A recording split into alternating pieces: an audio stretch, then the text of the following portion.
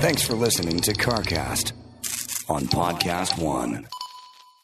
Hey guys, welcome to CarCast. Today we're going to give you a SEMA overview, not so much the parts that we covered last week, but the lay of the land, some of the new cars that debuted, a few things like that, and the Bronco off-rodeo that I went to.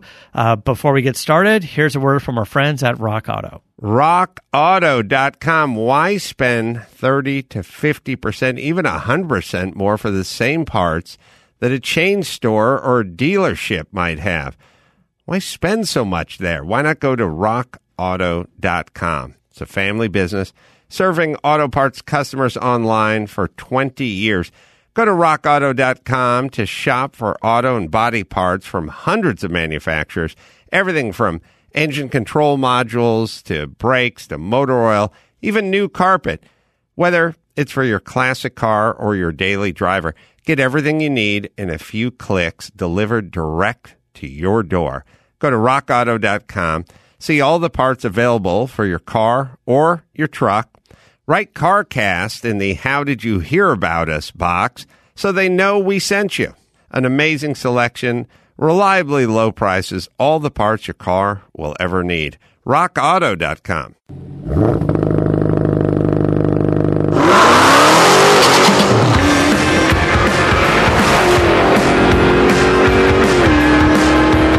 Hello, welcome to CarCast. I'm Matt, the moderator, DeAndrea, and that tired man over there yawning into the microphone is Bill Goldberg.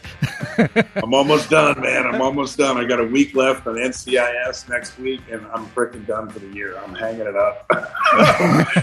I've tapped out my enthusiasm / motor, internal combustion motor. It's just, I'm at the end of my tank. Taking a little break for the rest of the year. Yeah, it's been busy between certainly between the wrestling and filming and some film projects that you can't talk about yet, but then NCIS and your lovely outfit on the Goldbergs. We'll be looking forward to that. Look, if the lovely outfit wasn't enough, we reenacted Fame in the parking lot. Oh, right? This is a singing and dancing Goldberg. Fortunately, I didn't sing. I just mouthed the words, but dancing. Listen, if you can call it that. You said long ago, I love doing the Goldbergs. They challenge me to do stuff I've never done before, and now that you've put that out there, they took it they took it quite seriously. Yes, they did. They certainly did. They put me in pumps and halter top. It'll be. I'm not going to give away the whole outfit though, but when you guys see the whole thing and the shoes and the whatnot, you guys will understand. It'll be funny. You guys have a good laugh. Well, coming back from a SEMA show, a very big, very interesting SEMA show. Let me just tell you guys about Geico real quick. Whether you own your home or rent your home, we know it can be a lot of hard work. But you know what's easy? It's bundling your policies with Geico. Geico makes it easy to bundle your homeowner's or renter's insurance along with your auto policy. And we know that's a good thing because you already have so much to do around your home already. Just go to geico.com, see how much you can save, and you'll be good to go. It's Geico easy. That's geico.com. Visit geico.com today. All right, SEMA show. I was so busy I missed SEMA. How about that? So busy you missed SEMA. I'm trying to put a deal together to go to PRI, which I've never done before. Those of you not familiar, PRI is performance racing industry. It's SEMA, but with much more of a racing focus. All of the parts that show up. It's an Indy. It's like December, 9th or 10th, somewhere around that time. And, I just never had a chance to go. It's very close to SEMA and LA Auto Show and other events we've got going on, and it's cold as hell, and I'm not good with the cold. But, our longtime friend, Dr. Jamie Meyer, who I met, was the first person I met and sat down and talked to as I was getting into sort of this automotive / entertainment industry. And I don't know, it could have been 15, maybe 17 years ago now. It was a long time ago. He was the head of GM Performance Parts at the time. It's now Chevrolet Performance Parts, and he's had a few roles and moved up the ranks and stuff over the years. Now he is the president of PRI. So SEMA, which owns PRI, hired him to run the whole thing. So we've been talking about a scenario of going to PRI, and it could be interesting. It could be kind of fun to do. I'm super interested in the performance parts aspects of it, right? As you guys know, if you listen to the CarCast episodes we posted this past week from the SEMA show, it was a lot of just going booth to booth, sitting down with some of the exhibitors there, and really just digging into the parts. I mean, it's easy to go online and see, all of the cars that debuted and because that's sort of the more press-heavy stuff that you see on social media, all the cool cars. And there were cool cars there, but I really do love the parts. So 2 episodes last week talking to exhibitors about the parts, and then I don't know where else to put it, but on my Facebook page, like I've done in the past years, it's look up Motorator on Facebook. I just posted a huge gallery of photos from the SEMA new parts showcase. So I walked up and down the aisles where everything's in a glass case, and I tried to basically photograph the product and photograph the card that's next to it. There's like an info sheet that tells you usually the part number, the manufacturer, the MSRP, and a short description. So 2 photos for everything. There's probably about 60 new products up there that I thought were really cool. So we know it's, I didn't go obviously, but we know if it's in true form, it was Bronco heavy. We know there were not a lot of no international. So the wheel exhibit was probably cut in half. But what caught your eye more importantly than right? So yes, to your point, I think somebody counted about 90 Broncos there. I just assume that's everyone that Ford made because they're still way behind on delivering. Was Gage's there? Who knows? It certainly could have been. So about 90 or so Broncos. It was definitely a lot of Broncos there. A lot of C8 Corvettes, as you can imagine. And listen, I give credit to the aftermarket. The C8 Corvette is a car that's really kind of pushing the limit. And people still came up with, wild body kits, all sorts of modifications, intakes, superchargers, turbo kits, air ride suspension, coilover upgrades that work with their magnetic ride, just a lot of really cool stuff. And as you can imagine, the Corvette was pushing the limits in all of its performance already. So there's not a lot of room for improvement, right? Whereas there's always a lot of room. I mean, there's room, but not, let's say the Bronco was designed for improvement. It was built, you know what I'm saying? It has all the modular body panels and it has all these pieces on the interior that are removable and has the bar you can clip on a stuff. Finished product. Corvette's a finished product. The Bronco is something they hand you that you can, Like it was intended to be modified. Ford Performance has something like 300 dealer accessories that you can add to the car just right from the get-go, right? So add to that, the automotive aftermarket, and it was wild. I saw them running around on the tank treads for wheels, and it's interesting because the SEMA show, in the past few years when they were doing SEMA Ignited, which is the car show they do at the end of the week. So SEMA show is something like 9 to 5 every day. Friday, it's like 9 to 4. And at 4 o'clock, pretty much on the nose, in the convention center, people fire up their cars and they get in line, and it takes about an hour or two. And they all drive out and they parade through grandstands in the front of the convention center across the street to where West Hall is, and there's a huge car show. And it's a big event, and they do Battle of the Builders, and, they have bleachers set up, and there's, food and trucks and stuff like that. So it was interesting seeing that aspect of it. Again, I was in the hall after hours on Friday, so kind of walking around. They're already tearing up carpets and taking booths down like almost immediately, but there's a huge line of cars. So I have to still post some of that videos what and photos. Percentage of the cars went out the front, and what percentage of the cars and owners were yawning and trying to occupy themselves while everybody was driving out while they were pushing their cars into trailers out the back? Yeah, I'll tell you, it kind of felt like there was a good amount of cars doing the parade, doing the car show, 70%. Well, you know what? That and Optima changed the scenery of SEMA. Yeah. Because, years back, at least 50% of the cars were wheeled in and wheeled out. Yeah. There was quite a few, still quite a few of those.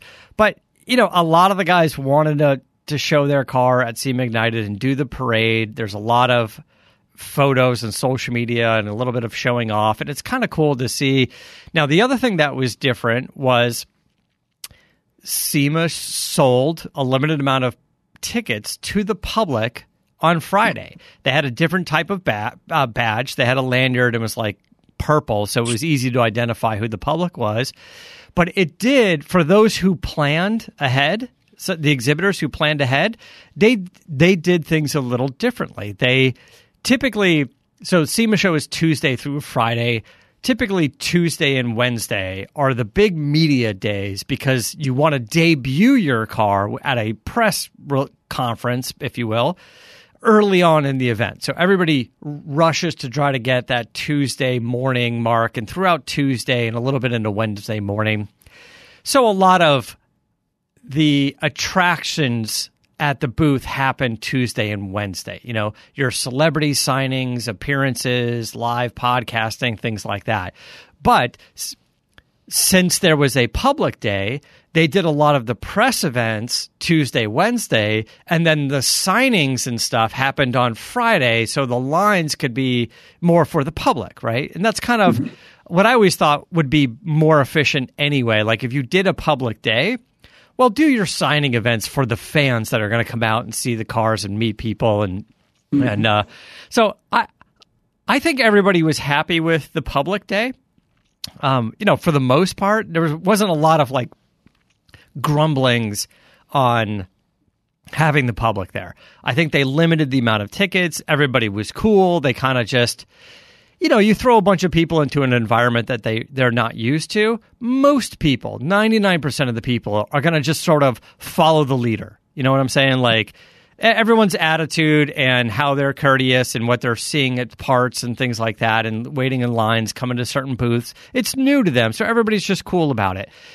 I think if the public day ramps up, then the exhibitors will change their booths a little bit. Keep in mind, this is a trade show, and the booths are still largely designed for doing business. There's meeting rooms. Oftentimes, there's less product and more discussions. Magnaflow, for example, we've been there many times. They do more of a hospitality booth and debut some cars, and then they have product on cars all around the show. What they don't have is a lot of product in their booth. But with enough heads up, I think a company like that would say, oh, we're going to have to hang a lot more product on the booth with part numbers and some debuts. So as the public comes in, they can also look and go, oh, this is cool stuff. We're actually seeing and touching, the product hanging on the wall with some sort of card or something next to it that says, hey, this is new C8 Corvette, or this is new C8 Corvette with carbon fiber tips, and stuff like that. So I think it's going to change the lay of the land a little bit if they do the public days a little bit more. But I think people were kind of down with it, with kind of the public day stuff. How the mask thing worked? The mask thing I thought was okay. It's certainly difficult to wear a mask, and a lot of people do this at jobs all the time, but wearing your mask all day, every day for 5 days during the week, we saw the old photos of, not that old, but over the past year of people in hospitals working and, they're face bleeding. They're wearing a mask and it's rubbing and it's, obviously it's screwing up. Yeah. So what you get is a little tough. So I think as the week went on, the masks came down a little lower and maybe like a little less on the face at all, which I don't know. That's what I saw from a lot of the pictures. Yeah. And here's the other thing is none of the companies were really, I don't know that they had a lot of rules internally, but, I don't think there was anybody there or probably a very low percentage of anybody there that wasn't fully vaccinated anyway. So the level of comfort was higher than, let's say, if we did this as a public event a year ago, by all means. So, yes, a lot of the photos, that you see, people take the mask off for the photo because why date the photo with the mask, right? So, when they had celebrities out there debuting cars and they're up on the big Ford stage or something like that, they're up on stage.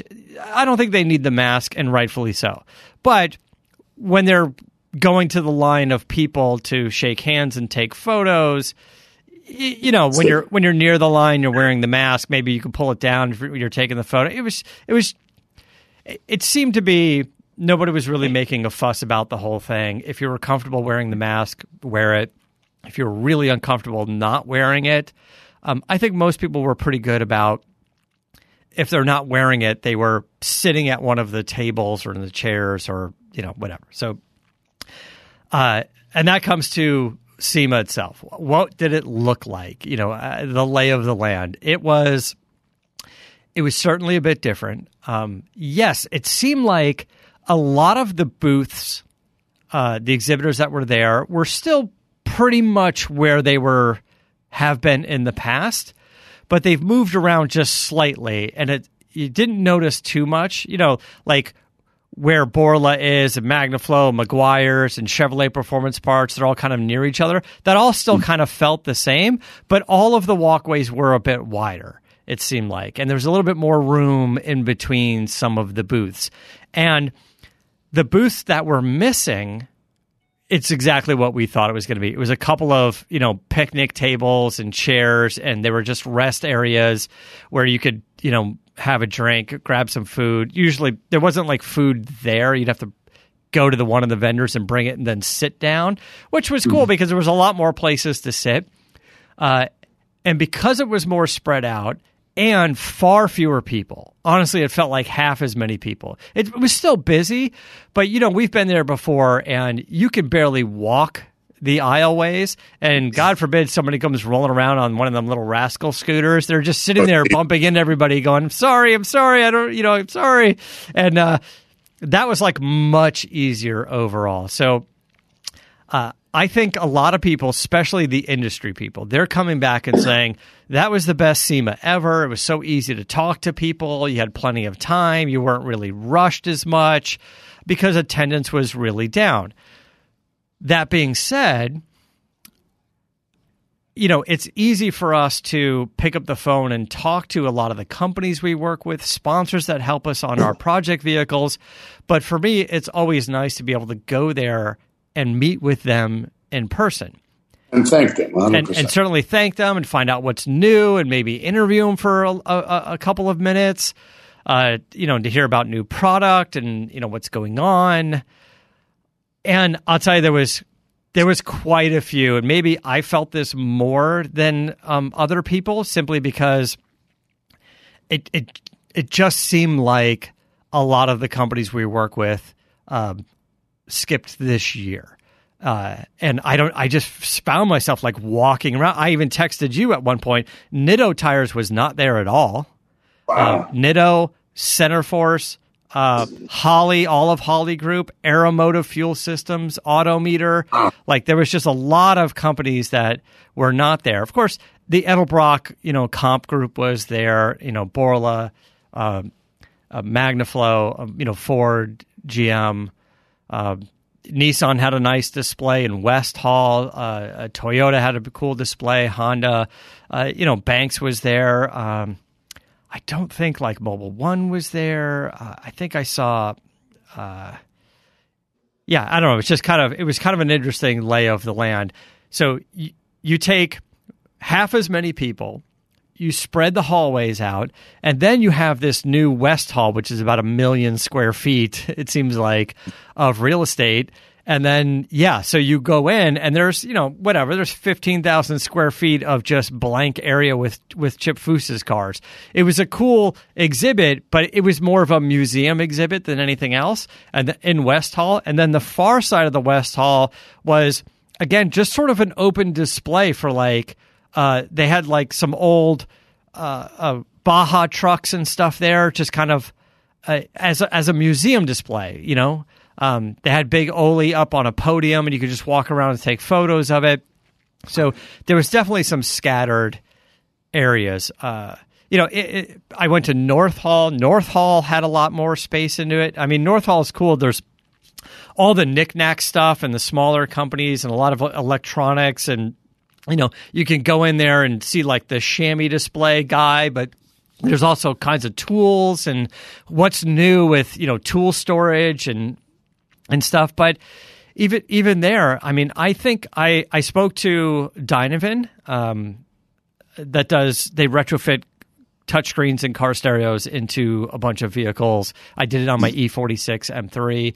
I spoke to guys at Sony, but I don't recall seeing Rockford Fosgate, JL Audio, Kicker, quite a few of those guys I didn't see there at all. So it was a little different. Again, easy to talk to people if the people were there to talk to. Exactly.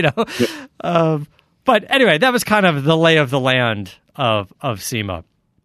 It was interesting for sure. I'll talk about some of the parts real quick, but let me tell you guys about Trico. Over a century ago, Trico was the first to make wiper blades. They've been a step ahead of Mother Nature ever since.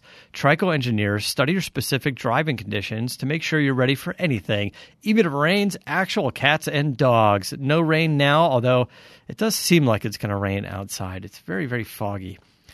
Well, whatever the weather, Trico wipers maintain maximum windshield contact. And no matter what your driving habits, you'll always find the right wiper blade for your vehicle. It's Trico, the future of wiper blades since 1917.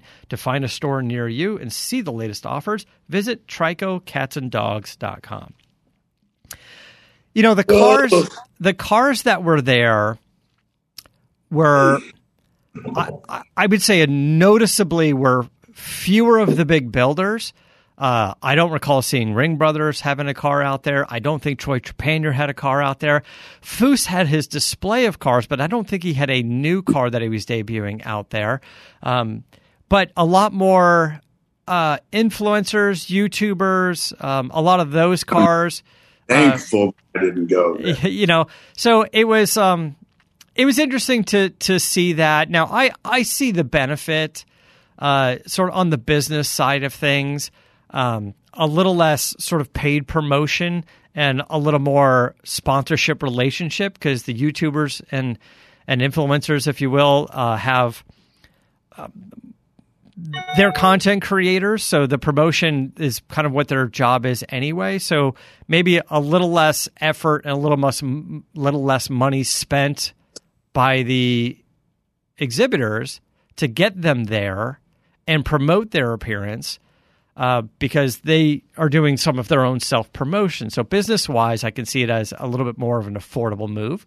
And honestly, a lot of those guys and a lot of those cars, they brought in a crowd. There were still, huge lines for meet and greets and stuff. And there were some pretty cool cars there for sure. So that part was kind of interesting. I think another thing that we really noticed was...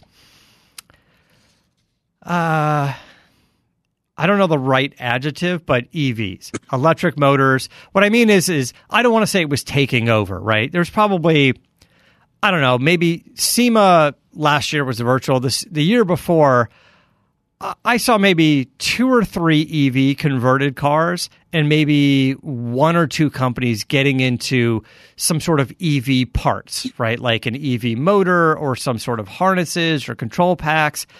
Now there was probably, I don't know, 15 EV converted vehicles and probably a half a dozen companies getting into that market. And I think it felt like it made a much bigger impact because it used to be almost zero. 2 years ago, it was zero, basically. Or 2 years ago, it was 3 people. 4 years ago, it was zero. And some of the bigger companies have embraced it. Project X, the 57 Chevy, that very famously the hot rod car that GM has rebuilt over the years. It's currently yellow. That debuted as an EV, with some of GM's, some Chevrolet Performance parts, EV conversion parts involved. Ford brought an F-100 out. That was an all-wheel drive EV. It was a really cool build. It was on a Roadster chassis. It had 2 of their new Illuminator electric motors. So the Illuminator with an A are their crate engines, their performance parts crate engines. And the Illuminator is now a 281 horsepower electric motor, crate motor. And it's kind of interesting. Now, they're working on some control packs, and it's still up for you to do your inverter, and you got to figure out batteries and a lot of the wiring. But this thing, to explain what it looked like a Tremec transmission without a bell housing. It was sort of a block of metal. It had like sort of webbing on it for, for strength. So it just looked like a T56, right? And it had a shaft, coming out of it that was kind of splined basically, or kind of like that. But I think it went the other way. It was sort of a shaft would go into it. But yeah, it just kind of looked like a transmission, like a manual transmission. It weighs 205 pounds.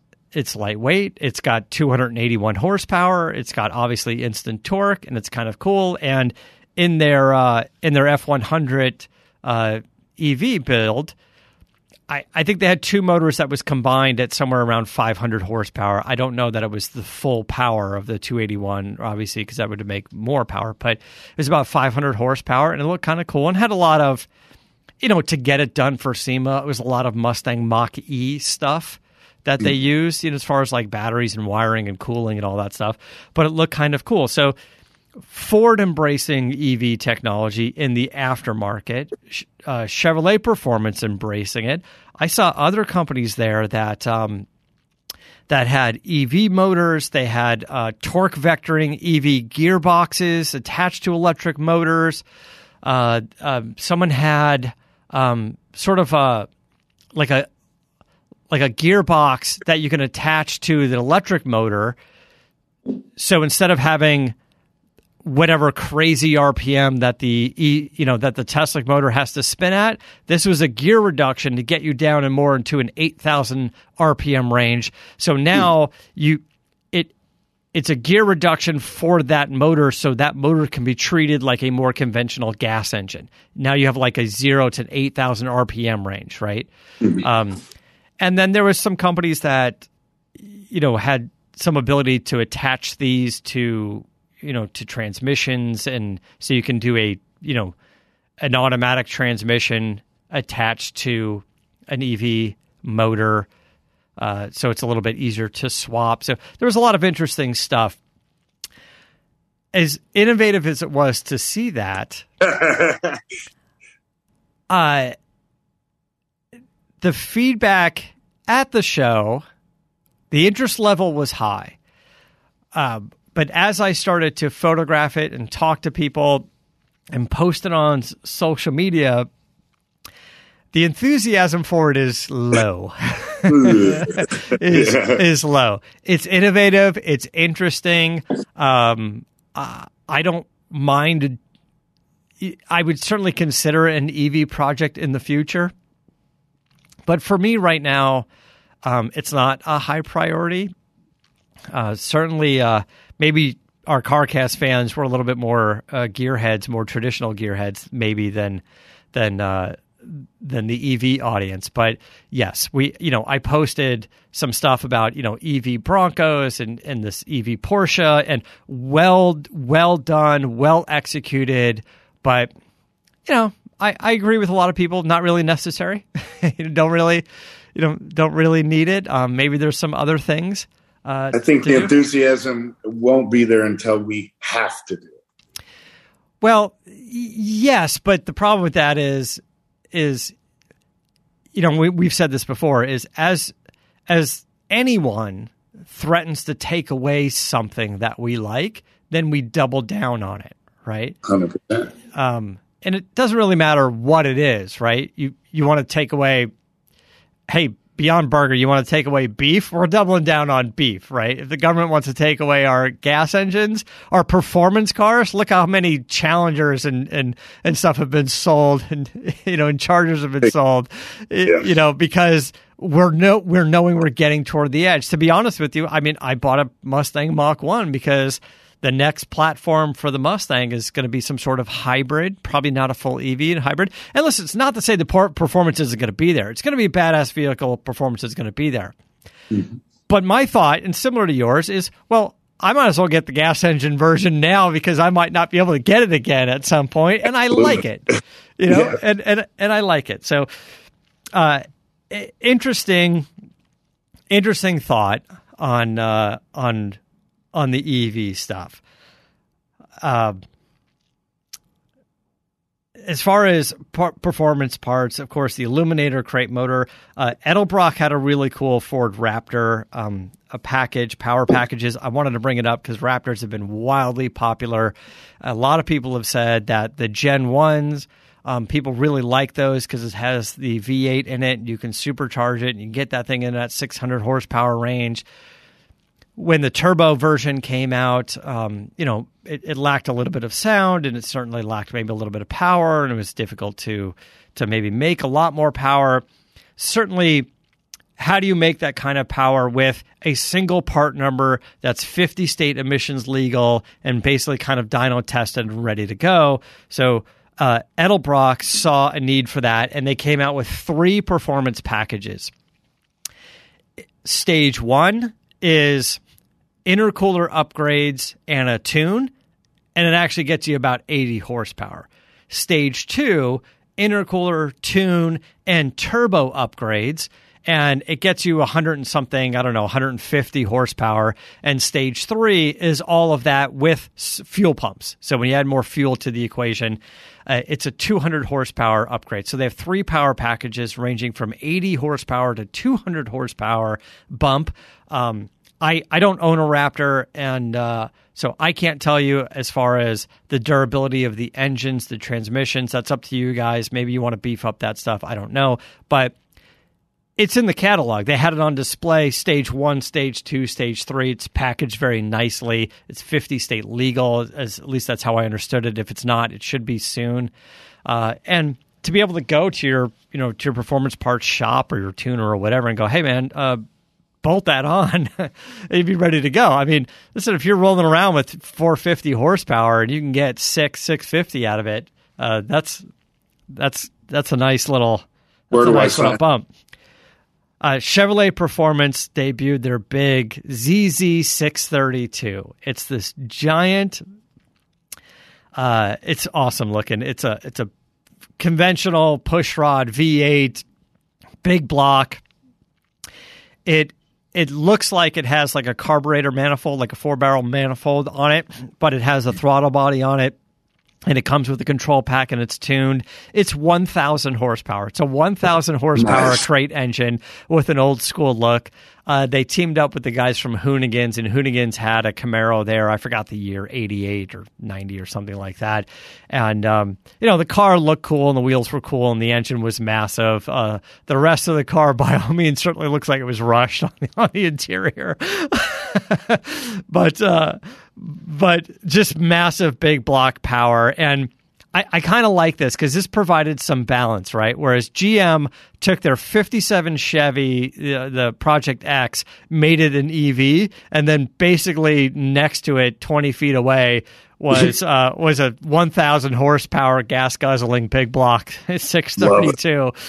So that was pretty cool to see. Gale Banks, they debuted their crazy kind of patina truck called Lockjaw. Really kind of over the top, very cool stuff. But it was the showpiece for Banks' new crate engine. And it's a Duramax diesel that he's supercharging. It's a Duramax diesel that he teamed up with Whipple. And it just makes tons of power, 500 and something horsepower, boatloads of torque. It's if you know Gale Banks, he doesn't roll coal over there. This is a clean burning diesel. If it's blowing smoke, it's not clean enough for him. So an emissions legal crate engine, so a little bit alternative version. And he's going to be doing supercharged versions, turbo versions, and what he calls super turbo. It's compounded boost, turbos and supercharged. They're going to be doing, I think, the super turbo version for a Pikes Peak vehicle that they are working on. As part of the testing. So crate engines, crate motors, when I say motor, I mean the EV side. Crate engines and crate motors were kind of the talk of the town over there. A cool car that was built was Steve Strope from Pure Vision Design out here in California. I like Steve a lot. He's always had some very, very cool builds. He would often take an American muscle car and give it and the Mustangs as well, and give it a European backstory and a little bit European influence. He would say, what if this 65 Mustang Fastback was raced in Europe in the period of that day, and do a cool engine and do some interesting things with the design and look, give it a Martini livery and stuff. So, he's done some very cool stuff. If you guys are familiar back with the show Rides that our buddy Bud Brutzman did years ago, Strope was on that, I believe, with a few cars. I think he built Sickfish. No, he didn't build Sickfish. I think that was Troy Trepanier. But he debuted a car for Joe Rogan. And you got to look at the details on this thing. It's very cool. It's got a supercharged, crate engine, LT, 4 or something in it. It's a Chevy Nova, but he grafted on a lot of 69 Camaro pieces. The fender flares with the eyebrow on the Camaros are on the Nova. I think the tail lights, the dash had some Camaro influence on the Nova. It's a gorgeous build. He did a great job. It looked fantastic. Certainly caught a lot of people's attention. When you walk by, you're like, Nova, and then you look again, you're like, something else is going on here. And I appreciated it because I can certainly appreciate how much work it is to do that right. It's not just putting a fender on that body style or swapping the grille to make it look like a Nova. There's a lot of metal work.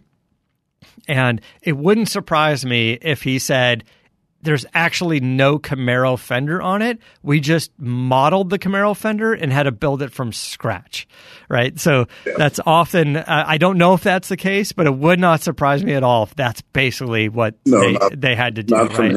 Because of proportions and everything else. Dave Kindig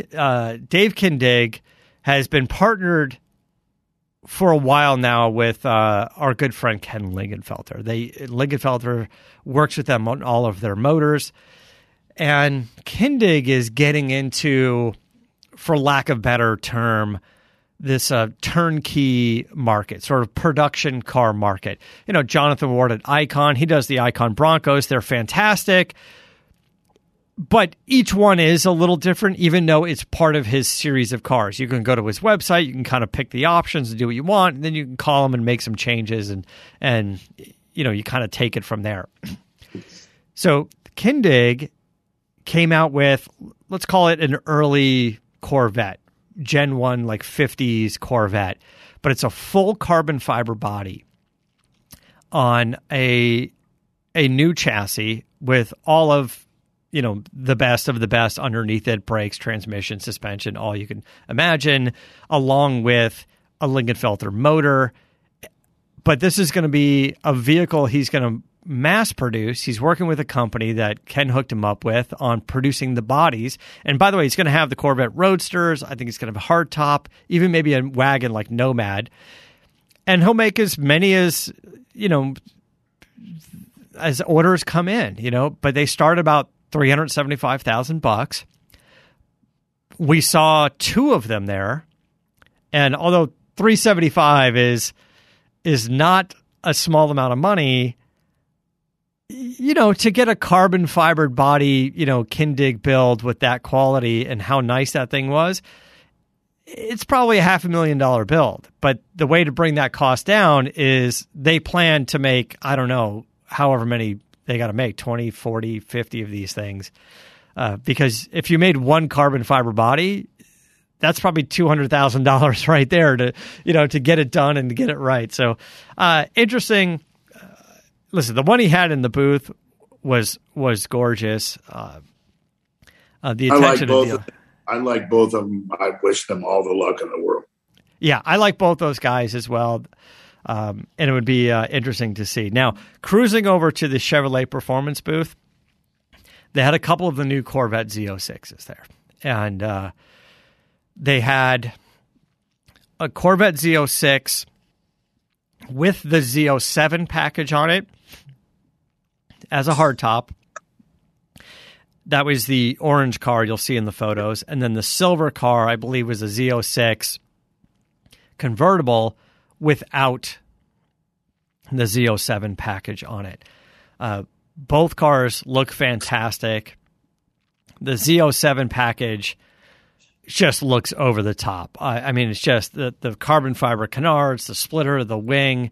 It is awesome. And I went by, it was kind of after hours, and they needed to move the car. They just needed to move it back like 10 feet for other like press photos. So they fired it up in the convention hall. It's legit. That car is very cool. But again, it's like that car is really kind of pushed to the limits. Like, where do you go from there? Where does a guy like Ken Lingenfelter take a Z06 Corvette, a guy that modifies these cars? And admittedly, I think he would say, look, there's not a lot he can do to that car. Like, they've really pushed the limits for it.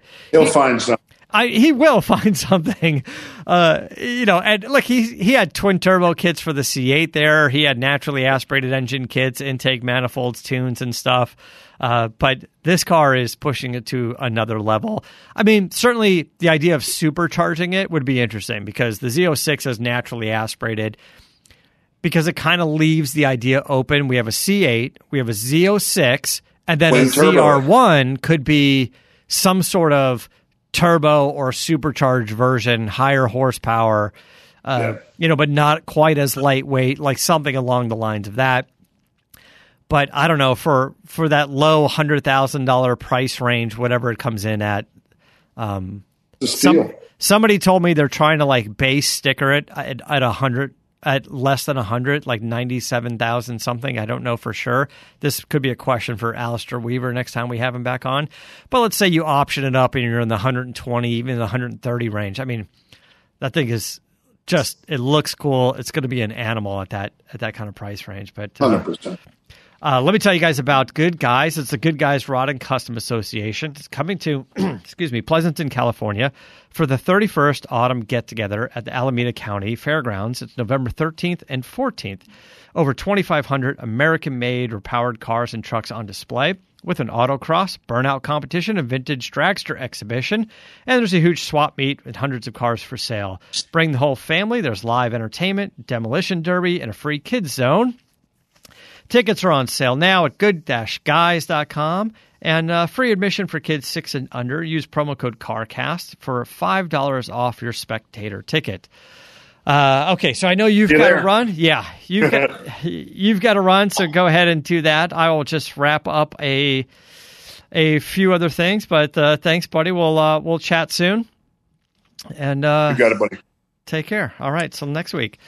All right. So as Bill's running off to do that, there was another thing I did was as I got out to SEMA, I stopped over on Monday for a Bronco, for a Bronco press release, a Bronco drive. It was kind of a media event, and they did it out at the Bronco, the rodeo adventure things that they're talking about. I don't know why I can't think of the name, but it's not a race course, right? But they set up these places. I think Texas, Vegas, Moab, a couple of places, and you can go out and do like a day event or a half day event and drive Broncos, and they'll show you everything you need to know about the Bronco.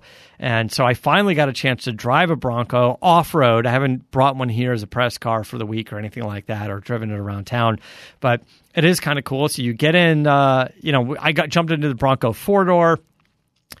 I think it was Sasquatch, could have been Badlands. It had all of the features on it.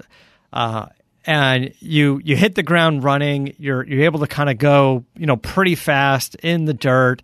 And then you get to the rock climbing section. You hit the button on the dash. It disconnects the sway bar, and you have front and rear differentials that you can lock or unlock or, kind of do whatever. And, so you do the rock climbing, and then you do some whoops, you do some more high-speed stuff, and it really is kind of cool. And what a incredibly capable machine. I think I only got to spend about 15 minutes in it, but it seems like a lot of fun. That I think those of you that have Broncos on order, I think you're going to love them. And those of you that don't have a Bronco on order, don't worry about it. They're going to be making plenty of them as we get up to speed with these chips and stuff. While there, they debuted the Bronco DR, Desert Racer. Now, if you're familiar with the Ford Mustang Cobra Jet, they made 50 of them, I believe. It is a turnkey drag race vehicle. You have to have the NHRA license. You apply to get the car, and for some amount of money, you can get a turnkey racer and take it out and race. Well, the Bronco DR is that. It's a turnkey racer. The doors don't open, huge flared fenders, off-road suspension, spare tires in the back. And it's basically a Baja racer ready to go. They're going to make 50 units. It's $250,000. But the cool thing is it's got a 5-liter Coyote engine in it. And when they fired it up and debuted that thing, it sounded awesome. It's a very, very cool piece. So let's do this. We'll take a quick break to tell you about Rock Auto, and we'll be right back. RockAuto.com. Why spend 30 to 50%, even 100% more for the same parts that a chain store or dealership might have? Why spend so much there? Why not go to RockAuto.com? It's a family business serving auto parts customers online for 20 years. Go to RockAuto.com to shop for auto and body parts from hundreds of manufacturers, everything from engine control modules to brakes to motor oil, even new carpet. Whether it's for your classic car or your daily driver, get everything you need in a few clicks delivered direct to your door. Go to RockAuto.com, see all the parts available for your car or your truck. Write CarCast in the How Did You Hear About Us box so they know we sent you. An amazing selection, reliably low prices, all the parts your car will ever need. RockAuto.com. All right, so the Bronco event, as we were talking about. By the way, cool. They're calling it the Bronco Off-Rodeo. Off-Rodeo, that's it. That's what I was looking for, the Bronco Off-Rodeo. And there's several locations. I don't know where they all are, but it's cool to do. If you're getting the Bronco, you should go to the event, and if you're even thinking of getting the Bronco or just want to do something off-road, I think you could just go. I think you could just pay and go. It's like going to, I don't know, like a bondurant school or something like that. It was fun. It was fun to do. Okay, so that's what's going on with Bronco. That's our update on SEMA. We appreciate you guys listening to the SEMA episodes from last week. If you like performance parts, maybe dig into that. We spoke to quite a few guys. Oh, I finally sat down with Jeff Ryan. You want to talk about a nerdy interview? Jeff Ryan runs JRI Shocks, and I know I've been telling you guys about the cockpit adjustable shocks I'm putting on the Ford Lightning. They did a version of this, their J-Ride system, on a Bronco, on an early model Bronco, and it's fantastic. So he gets to explain it better than I could explain it. So that's one of the interviews. We also talked to Gail Banks, fan favorite. We all love Gail. I didn't get super nerdy with Gail about like algae and stuff like that. We mostly talked about his crate engine packages in the truck that he built there, and I'll post some photos of that truck as well. And I'm driving the Mustang Mach-E finally. Got it for the week. I'm going to be driving that for a little bit, and then we'll get you some feedback on that. So I think that's it, right? We're pretty much out of time. Appreciate you guys listening. Until next time, keep the air in the spare and the bag in the wheel. For the latest updates and call-in times, follow the show on Facebook, Twitter, and Instagram at CarCast Show. If you'd like to write in, fill out the form on CarCastShow.com. And don't forget to give us a nice rating on iTunes. CarCast is a Corolla Digital production and is produced by Chris Loxamana. For more information, visit CarCastShow.com.